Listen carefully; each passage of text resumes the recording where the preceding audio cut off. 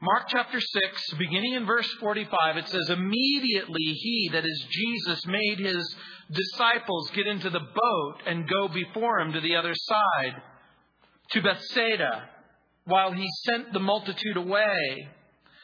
And when he had sent them away, he departed to the mountain to pray. Now when evening came, the boat was in the middle of the sea, and he was alone on the land. Then he saw them straining at rowing, for the wind was against them. Now about the fourth watch of the night, he came to them walking on the sea, and would have passed them by. And when they saw him walking on the sea, they supposed it was a ghost and cried out, for they all saw him and were troubled. But immediately he talked with them and said to them, 'Be of good cheer, it is I. Do not be afraid.' Then he went up into the boat to them, and the wind ceased. And they were greatly amazed in themselves beyond measure and marveled, for they had not understood about the loaves, because their heart was hardened." In the 6th chapter of the Gospel of Mark, we have been presented with several opportunities, and some of you have taken advantage of those opportunities, to know the servant in verses 1 through 6, to share the servant's message in verses 7 through 13. We were given the opportunity to repent in verses 14 through 29. We were given the opportunity to demonstrate care and compassion in verses 30 through 44. But now we're presented with an amazing opportunity. One that I hope that most of you take.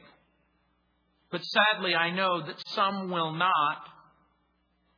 You are presented, and we are presented with an opportunity to go from immaturity to maturity, from insecurity to security. We are going to be provided with an opportunity to grow in faith and dependence upon the servant in verses 45 through 52.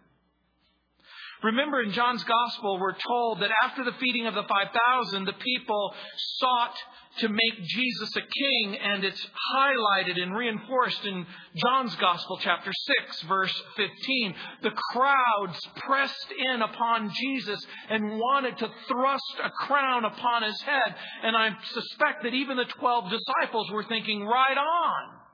Yeah, it's a good idea. He can turn water into wine. He can make the wind cease. He can open blind eyes and deaf ears. He can dismiss demons. But Jesus refuses to be a temporal king who only meets temporal needs. And Jesus will send the disciples away to across the sea, and then he'll go to a remote mountain location to pray. And that evening, the howling winds and the gathering clouds will bring about a storm, because Jesus is about to test the apostles' faith. You'll remember in the Bible that Jonah encountered a storm because he was running away from God and he was in disobedience. But the disciples head straight into the storm, not out of disobedience, but out of obedience. Mark's Gospel, as told by Peter, leaves out the episode of Peter walking on the water, but it's included in Matthew chapter 14, verses 22 through 32. The story that Peter chooses to tell Mark emphasizes and records the failure of the disciples to understand the meaning of the storm and the power of Jesus to deliver in the storm and to learn certain lessons that would later prepare them for a lifetime of ministry. We seldom welcome hardship or deprivation or trial or storms. Some of us live under the illusion that there is no storm, there is no trial, there is no problem that could ever get the best of us Our fathers survived a Revolutionary War, a Civil War, 2 world wars, a major depression. Some have survived broken promises and broken hearts and broken dreams. And some of us believe that the power and the resources available to us apart from the Bible, apart from Jesus, are sufficient to carry us and to meet any challenge or bear any burden or defy any ill wind that may blow against us. But if you live long enough,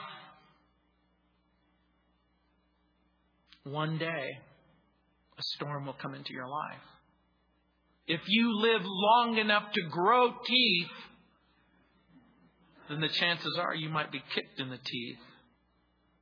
There once was a king, a Danish conqueror named Canute, and he felt that his powers, his resources, and his will were invincible. And one day a group of his inner circle, his admirers, were flattering the pompous king. And to demonstrate his power, he ordered his throne and entourage to be taken to the seashore. And the tide was rolling in, and the waves were threatening to crash in around the king. And in the most regal voice he could muster, he ordered the waves to cease.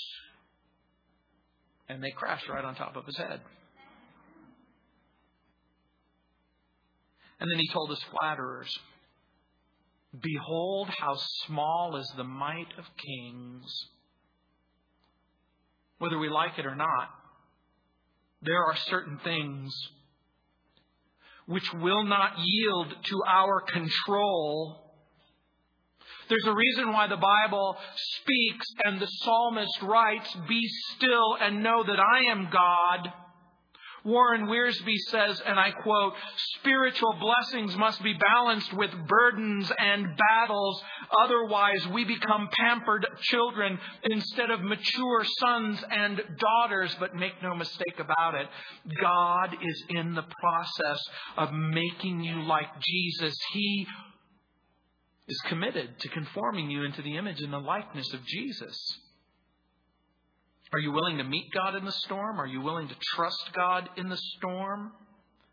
If anything good can be said about a storm, if anything noble can be said about a storm, is that it has the possibility of molding us and shaping us in humility and dependence, causing us to trust the Lord, and it will provide an opportunity for you to move from immaturity to maturity if you'll let it, from insecurity to security if you let it. The storm will change you. It will shatter the illusion that you are in control of your finances, of your health, of your business, of your children, of your country, of yourself. If we seek assurance from anyone or everyone that things are going to be fine, then the reality is that at some point their promises and their resources will be exhausted. And there are some storms that cannot be resisted and that cannot be repelled. And so in this passage of Scripture, we're given 5 insights that if you will embrace them, it will help you navigate through the storm that will inevitably come. The first is that Jesus set you there. That's what it says in verses 45 through 47. And that Jesus sees you there in verse 48 at the beginning of the verse. And that He will come to you in the storm. And at the end of verse 48. And that He will speak to you in the storm if you'll let Him. In verses 49 through 50. And that He will safely deliver you in the storm. In verses 51 through 52. Let's look again in verse 45. He set you there. Immediately He made His disciples get into the boat and go before Him to the other side, to Bethsaida, while He sent the multitude away. Remember the context. The people have tried to come and make Jesus a king, but He made His disciples get into the boat. By the way, the verb translated made is anagangzo. It's basically a word which means to compel or to force. And like I said, the urgency seems to come when they come in John chapter 6, verse 15, and we're told that the people are attempting to make Jesus a king by force. And he doesn't want his disciples to get involved with or believe the false political movement which attempts to subvert and undermine God's plan. God's plan wasn't for Jesus to be a political Messiah. It wasn't to just simply break the social, political, and economic hold that Rome had on the people. God had a different plan, and God's plan was that he wanted to break the power of sin, the grip of sin inside of your heart and inside of your soul. They want a king and a crown. They want a person who will provide food and clothing and shelter and political and social and economic might. But Jesus has a cross in front of him, because God's plan is going to include a cross before a crown. He is going to suffer and die, but he's going to rise from the dead. There seems to be two kinds of storms that blow into our lives. There are correcting storms and there are perfecting storms. The correcting storms are those storms that come in order to put you back on track. Remember, God had a plan and a purpose for Jonah, but he was running away. And so God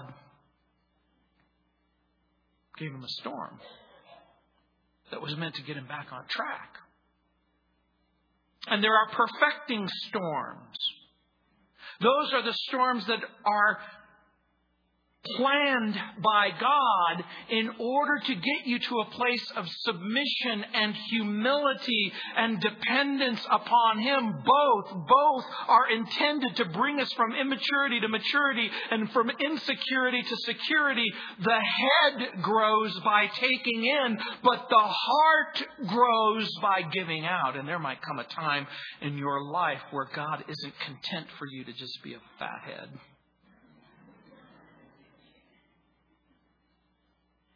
But he's expanding your heart. He's placing you in a position of selflessness and sacrifice. And in verse 46 it says, "And when he had sent them away, he departed to the mountain to pray. Jesus set them there, but he will also pray for them." Isn't that good news for you?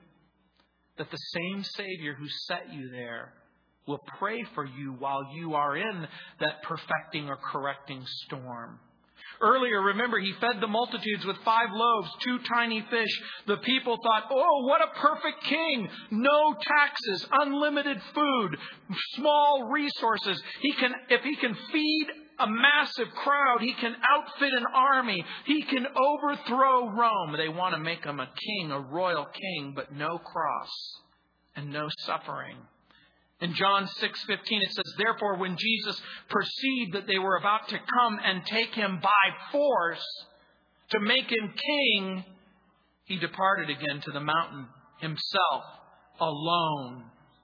Did you know that Jesus intercedes for you right at this very moment? The Bible says that when he died and he rose from the dead, the Bible says he ascended into heaven and he's seated at the right hand of the Father. And right now, right at this very moment, he intercedes for you. He's praying for your marriage. He knows how difficult it is. He's praying for your children. He's praying for your job. He's praying for your circumstance. He knows about the underemployment and the unemployment. He knows about the diagnosis of cancer. He knows what it's like to have to visit the hospital day after day. So he intercedes. Prayer defeats the devil. Prayer restores the backslider. Prayer strengthens the saint. Prayer imparts wisdom. Prayer bestows peace. Prayer keeps people from sin. Prayer reveals the will of God. And the fact that Jesus sometimes sends us into difficult circumstances doesn't mean that he's abandoned us or forsaken us. And it certainly doesn't mean that he doesn't care. He's praying right at this very moment. C. Neil Straight writes, quote, "Prayer lifts the hearts above the battles of life and gives it a glimpse of God's resources, which spell victory and hope." So let me ask you a question. What do you pray for in the storm? What do you pray when you discover that the diagnosis is cancer? Or what do you pray when you're invited into your boss's office and he says, "We're going to have to let you go"? What do you pray when your husband of 30 years comes to you and says, "I've had enough," and he walks out of the marriage? What do you pray when you have to go pick up your son from the police station? Are you praying for a change in circumstances? Do you want the circumstances to be different? Or are you praying for a change of character? Are you crying out to God and saying, "Lord, I need you to change my mind and to change my heart. I need the scripture to be fulfilled in my life," where Paul wrote and he said, "For whom he did foreknow, he also did predestine to be conformed into the image of his dear Son." There is a process, a chiseling that is taking place as Jesus is molding you and shaping you. It says in verse 47, "Now when evening came, the boat was in the middle of the sea." The Sea of Galilee is 7.5 miles long, and it's about 3.5 miles long. And note what the text says. He's there in the middle of the sea. He was alone on the land, and it is pitch black. If Jesus set you there, doesn't it make sense that he can keep you there? You know, I often wonder when I read this text, I wondered when the storm clouds rolled in and the waves started crashing. I'm wondering why the disciples didn't just turn around. Why didn't they just go back? Why didn't they just simply row, not against the wind, but with the wind and go back where they started? Haven't you ever wanted to do that? The wind is blowing and the waves are crashing and you want to stop. You want to give up. You want to just stop. You want to give up. You want to call it quits. Why row against the storm? Why row against the wind? But they have their instructions. Jesus placed them there. The disciples were to go before him. Jesus placed you there. A sovereign God has placed you in your home and on your job and with your family. A sovereign God has orchestrated the circumstances that you find yourself in. In one sense, Jesus has already gone before us to the other side of the shore. By the way, if your heart belongs to Jesus, if you and God are on father and son or daughter terms, your circumstances are known by God and established by God and governed by God. God governs our lives. God orders our circumstances. And if he set you there, the Bible says he sees you there. Look at verse 48. It says, "Then he," that's Jesus, "saw them straining at the rowing, for the wind was against them. Now about the 4th watch of the night, he came to them, walking on the sea, and would have passed them by." There's a miracle. Jesus is alone on the mountain. In pitch darkness, he sees into the middle of the lake. Note what it says. "Then he saw them straining at the rowing, for the wind was against them." Or he saw that they were distressed, another translation. Or that they were straining at the oars.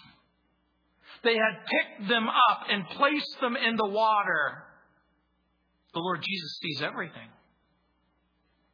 Do you want to know why? Because he's God. That's called omnipresence. God knows all. That's called omniscience. God has all power. That's called omnipotence. And because God knows all things, and because God has all power, and because he loves you, You can rest even in the storm. By the way, are you resting in Jesus in the midst of the storm? Are you trusting Him right at this very moment? You know, sometimes obedience will bring straining and distress and suffering and persecution. I need you to understand something. It is Jesus who compelled them to get in that boat. It was Jesus who told them to go to the other side. It was Jesus who allowed them to go through the storm. And they are straining, and there is stress, and there is suffering. Dietrich Bonhoeffer obeyed God and wound up in a Nazi prison camp. Corrie ten Boom, author of The Hiding Place and Dutch patriot, lost many of her family and was herself imprisoned at Ravensbrück concentration camp, not because she disobeyed God, but because she obeyed God and hid the Jews and refused to just simply allow them to go to the slaughter. Jim Elliot and Nate Saint were young missionaries in South America, committed to bringing the gospel to an unreached people group, to a group of people who never ever even heard of Jesus. And what did it cost them? A spear in the back, and Jim Elliot died face down in the mud and the water. It's amazing to me how someone can read the New Testament and look at the life of Jesus and look at the lives of the apostles and look at the lives of the saints and not see the storms that have blown into their lives, or they neglect or ignore or pretend that hardship and difficulty and suffering are the exception and not the rule. But that's not what the Bible says. If somebody told you that being a Christian was easy, they lied to you. But guess what? My worst day as a Christian is better than my best day as an unbeliever. My worst day as a Christian, as an unbeliever, didn't count peace and joy and forgiveness and redemption and reconciliation with the Father. My best day as an unbeliever was filled with darkness and sin and hopelessness. Suffering and sacrifice were going to be a part of the tools that God was going to use to mold and shape. In Romans chapter 8, verse 17, Paul writes and he says, "And if children, then heirs, heirs of God and joint heirs with Christ, if indeed we suffer with Him, that we may be glorified together." Romans 8:18, "For I consider that the sufferings of this present time are not worthy to be compared with the glory which shall be revealed in us." In 1 Peter chapter 2, verse 21, Peter will write, "For to this were you called, because Christ also suffered for us, leaving us an example that you should follow in His footsteps." I know you want to follow in His footsteps by the wonderful things that He said and the wonderful prayers that He prayed and the wonderful healings and miracles that took place. But the moment that someone suggests that you're going to follow Him in selflessness and sacrifice and hardship, people go, "I don't want to follow you there. That's not what I want." There's no other way for you to grow up. There's no other way for you to move from immaturity to maturity, from insecurity to security. The Lord knows you and sees you. And He's not blind, and He's not impotent, and He's not uncaring. He loves you. Watch. Watch what happens as He comes for the disciples in their storm. Look at the end of verse 48. "Now about the fourth watch of the night, He came to them, walking on the sea, and would have passed them by." Do you know when the fourth watch is? In the ancient antiquity of Rome, they would mark the watches in the night with the first watch, the second watch, the third watch, and the fourth watch. And the fourth watch began at about 3 o'clock in the morning, and it would go all the way to 6 o'clock in the morning. You've all probably heard the expression, it's always darkest before the dawn. And Jesus comes at the darkest moment, when it seems hopeless and helpless. God shows up and delivers in the most remarkable way. Like Daniel in the lion's den or the 3 Hebrew children in the fiery furnace. Often you see the lion's teeth and smell his breath.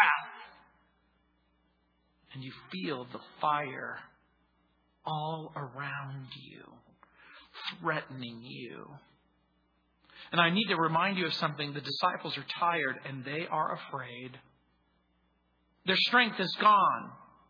Remember when we began this passage, Jesus probably sent them and the multitudes away at dusk. He places them in the boat, compels them to get in, and pushes them up, and they're halfway through. And that means that they've been rowing for 8 hours.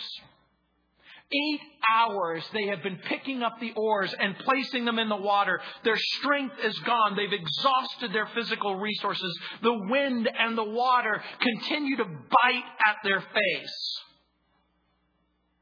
And for some of you, you've been picking up the oar and you've been placing it in the water, and you wonder if you can pray for your wife one more day, if you can pray for your husband one more day, if you can pray for your marriage one more day, if you can pray for your children for one more day. You're wondering, is there one more visit left inside of me to go to the hospital?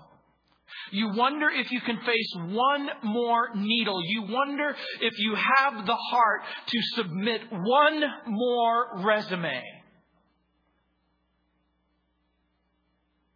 You're hurt and you're empty and you're exhausted. And the light seems to have been out for a very long time. And then all of a sudden, you sense something supernatural is about to take place. He set them there. He sees them there. He comes to them there. And look what happens in verse 49. And when they saw him walking on the sea, they supposed it was a ghost. And they cried out. Yes, Jesus walked on the water. But most of the time he took a boat. In this impossible situation, Jesus does the impossible. He walks on the water. By the way, the ancient Egyptians had a language that was very interesting. Some of you know that they wrote in pictographic symbols. And that when they would combine these symbols together, it would form words. And they would have heads of animals, and they would have heads of people. They would have hands and torsos and feet. And one of the symbols that they would use in their ancient writing were waves. And when they wanted to write the word water, they would, in pictographic form, make a wave. And then when they would take 2 little human feet and put it on top of the wave, do you know what that word was in the ancient Egyptian language? Impossible. But that makes perfect sense, doesn't it? People don't walk on water. That can't happen. But that's exactly what does happen. Jesus does the impossible to accomplish the impossible. And Jesus walks on the very object that the disciples fear the most. Because guess what? When the storm is blowing and the wind is howling and the water is beating down upon you and the waves are getting ready to consume you, the thing that you think about most is, if I go into that water and if I inhale that water, I am going to die. And Jesus walks on the very object that they fear the most. And And it's been my experience that often that's exactly what Jesus will do. He will come to you and He will speak to you on the very object that you fear the most. What is it? What is it that you fear? What is it that you're afraid of? Is it the illness? Is it the darkness? Is it the financial distress? Is it the loneliness? Is it the failure? And even though all of those things are important, none of them are as important as the real danger. The real danger isn't that you're going to die. The real danger is that you could die apart from Jesus. The real danger is that you could live your life and never experience what it means to have forgiveness of sin and redemption and reconciliation with God. What you fear most may become what God will use to come to you and to comfort you. And He comes in the darkest hour. Jesus comes when strength and hope are gone. And then Jesus does what is impossible. He defeats the thing that you are the most afraid of. And look what it says in verse 50. For they all saw Him, and they were troubled.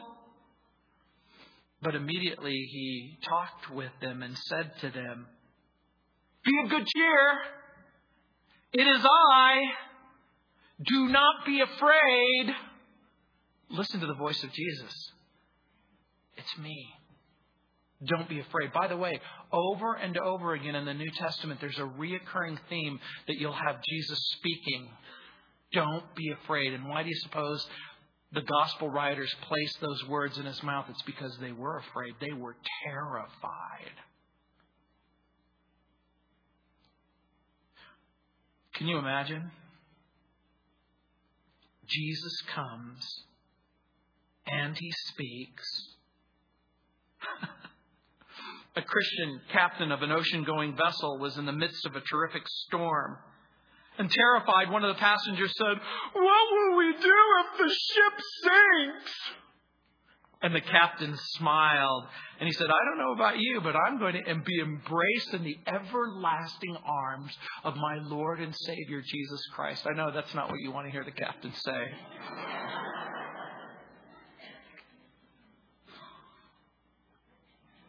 But sometimes the ship is going down.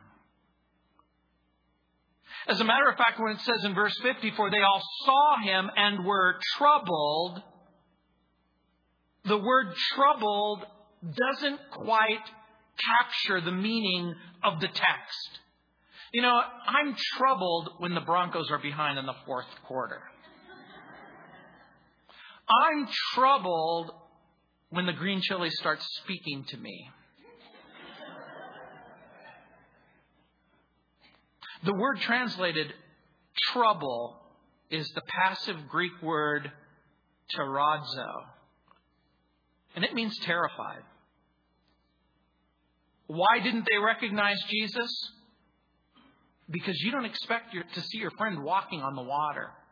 You know, it reminded me of an episode of a Rod Serling film that I saw in the early 60s, and there was a movie remade from Rod Serling's hit TV series, The Twilight Zone, which featured an episode with this actor named John Lithgow. And in it, he plays this nauseated and terrified passenger, and he gets on the plane, and his worst fears are realized when he peers through the portal outside of the plane, and there, wild-eyed and screaming, is someone on the wing of the plane.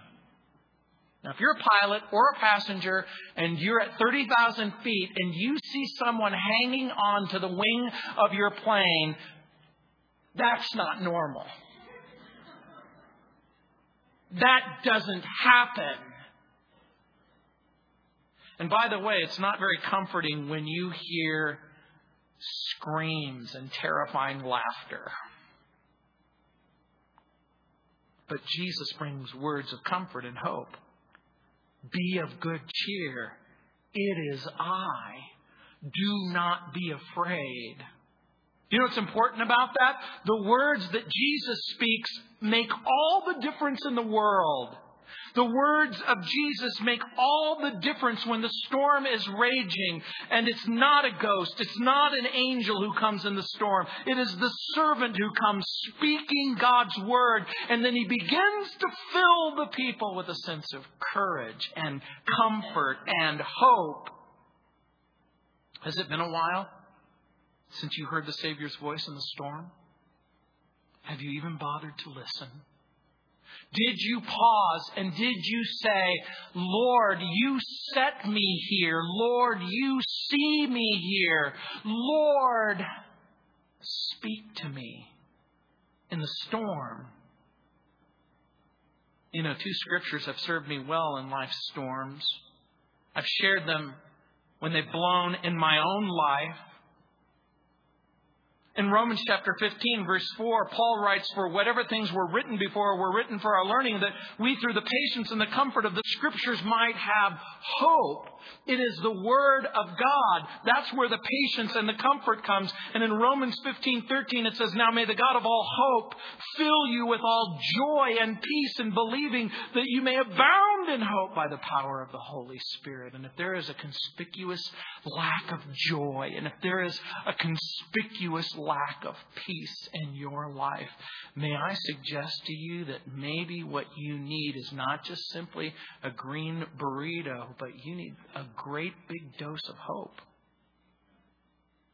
A supernatural provision. God's Word speaks to us in the storm. It's me. I'm here. And you don't have to be afraid. But they were afraid. Just like some of you.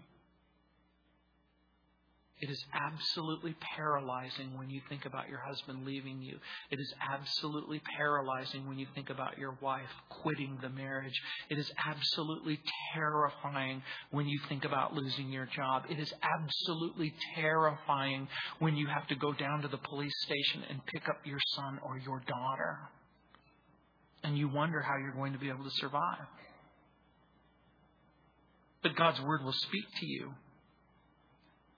When times are difficult, the very worst thing that you can do is cut yourself off from the resources that you need most. And you need the promises of God. And you need the patience and the comfort of the Scriptures. Return to the Word of God. Some of you have been estranged from God, and it's time that you came back. Listen to God's instructions. And look what it says in verse 51. He safely delivers you in the storm. It says, "Then he went up into the boat to them, and the wind ceased, and they were greatly amazed in themselves beyond measure and marveled." In modern language, we might see, the way my friend Raul Reese would say, their minds were completely blown. That really captures the meaning of the text. Their minds were frozen by the events that had just taken place. Not only had Jesus come to them walking on the water, but when he got into the boat, the wind ceased and the water quieted. John's Gospel adds this additional comment in John chapter 6, verse 21. "Then they willingly received him into the boat, and immediately the boat was at the land where they were going," unquote. There were two more miracles. It wasn't just simply walking on the water. It was the storm stopped, and they found themselves in the place where they needed to be. And that's exactly what you can rest assured. That the moment that Jesus gets into the boat with you, he will take you exactly where you need to be. You see, when Jesus delivers in the storm, Jesus delivers in the storm. And that's part of the point. Matthew chapter 14, verse 33 adds this additional fact. Quote, "Then those who were in the boat worshipped him, saying, 'Truly, you are the Son of God.'" You see, the storm did what it was supposed to do. there was a maturation process that needed to take place. The disciples needed to move from a place of insecurity to security. They needed to move from a place of immaturity to maturity. They needed to come to grips with the identity of Jesus. In verse 52 it says, "For they had not understood about the loaves because their heart was hardened." The idea being, how does a person take 5 loaves and 2 fish and feed 5,000 plus people? There's something odd going on here. They understood that there was something powerful about Jesus when He opened blind eyes and deaf ears, and He cleansed the leper, and He brings dead people back to life, and He has power over disease and death and demons and even nature itself. And at some point, you have to come to grips that this is no ordinary rabbi from the Galilee. Perhaps the words written in Job may have come to their remembrance. In Job chapter 9, verse 8, it says, "He alone stretches out the heavens and treads on the waves of the sea. He is the maker of the Bear and the Orion, the Pleiades and the constellations of the south. He performs wonders that cannot be fathomed and miracles that cannot be numbered. When He passes me, I cannot see Him. And when He goes by, I cannot perceive Him." There they are. They're picking up the oars over and over again. The wind is blowing. The water is beating at their face. And they almost missed Him. They almost missed Him because they didn't understand who He was. And right at this very moment, Jesus is passing by. And you might miss Him. If all you think about is your failed marriage, if all you think about is your disease, if all you think about is your family crisis, if all you think about is your financial crisis, if all you think about is the circumstances that you find yourself in and how much you hate it, and you never look up, and you completely forget that He set you there, and that He sees you there, and that He's willing to speak to you in the circumstance that you find yourself in, and to save you. The storm had brought a new understanding of their friend Jesus. Deliverance may not always take the form that you desire, but the servant will deliver on His terms, in His timing. When the children of Israel found themselves in the fiery furnace, they remembered the words of King Nebuchadnezzar, "I'm going to throw you in a place that is so hot that no one can survive." And you'll remember the children of Israel said, the 3 children, they said, "Look, whether we are delivered from the flames or whether we're delivered in the flames, make no mistake about it. No matter how this goes down, we're going to be away from you, and we're going to be in the presence of the true and the living God."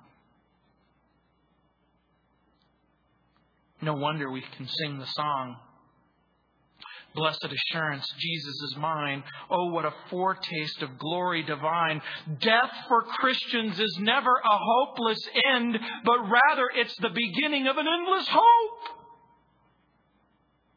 Death for Christians is never a hopeless end, but rather the beginning of an endless hope.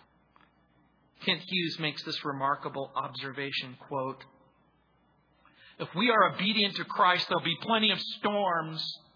There'll be danger and difficulty and weariness and exposure and anxiety and dread and sadness. We will be open to an index of sorrows and stresses which are unknown to the uncommitted heart. But take cheer. Christ sees all and knows when we feel that we are alone and fear that no one knows or no one cares. He prays for us. Even while we're in the storm, He comes to us in the midst of the gale, treading on the very problems that afflict us. I don't know who wrote this, but I've used it many times. Sometimes we must be hurt in order to grow. We must fail in order to know. We must lose in order to gain. Some lessons are learned best only through pain. Sometimes our vision clears only after our eyes are washed with tears. Sometimes we have to be broken so we can be tender, sick so we can rest and think better on things more important than work or fun, trip near death so we can assess how we've ran. Sometimes we have to suffer lack so we can know God's provision, feel another's pain so we can have a sense of mission. So take heart, my friend, if you don't understand today, instead of grumbling, ask God what He means to say. In order to learn, you must endure and learn to see the bigger picture. In order to grow, you must stand, look beyond the hurt to God's loving hand and take what is good and give what is best. And on this blessed thought, rest. As your anxious heart with questions, wait. God's hand only gives what His loving heart dictates. He set you there. He sees you there. He will speak to you there.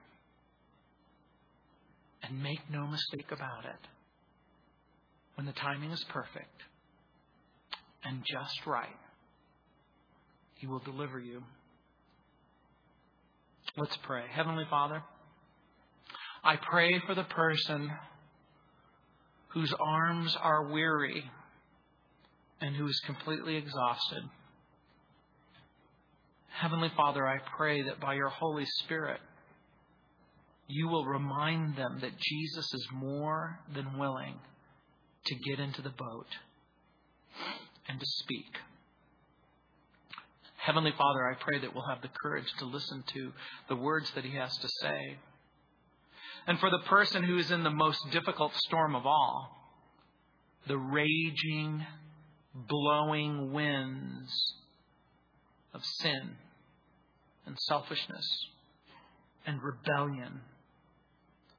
Lord, I pray that that man, that woman will come to a place of surrender and submission to you.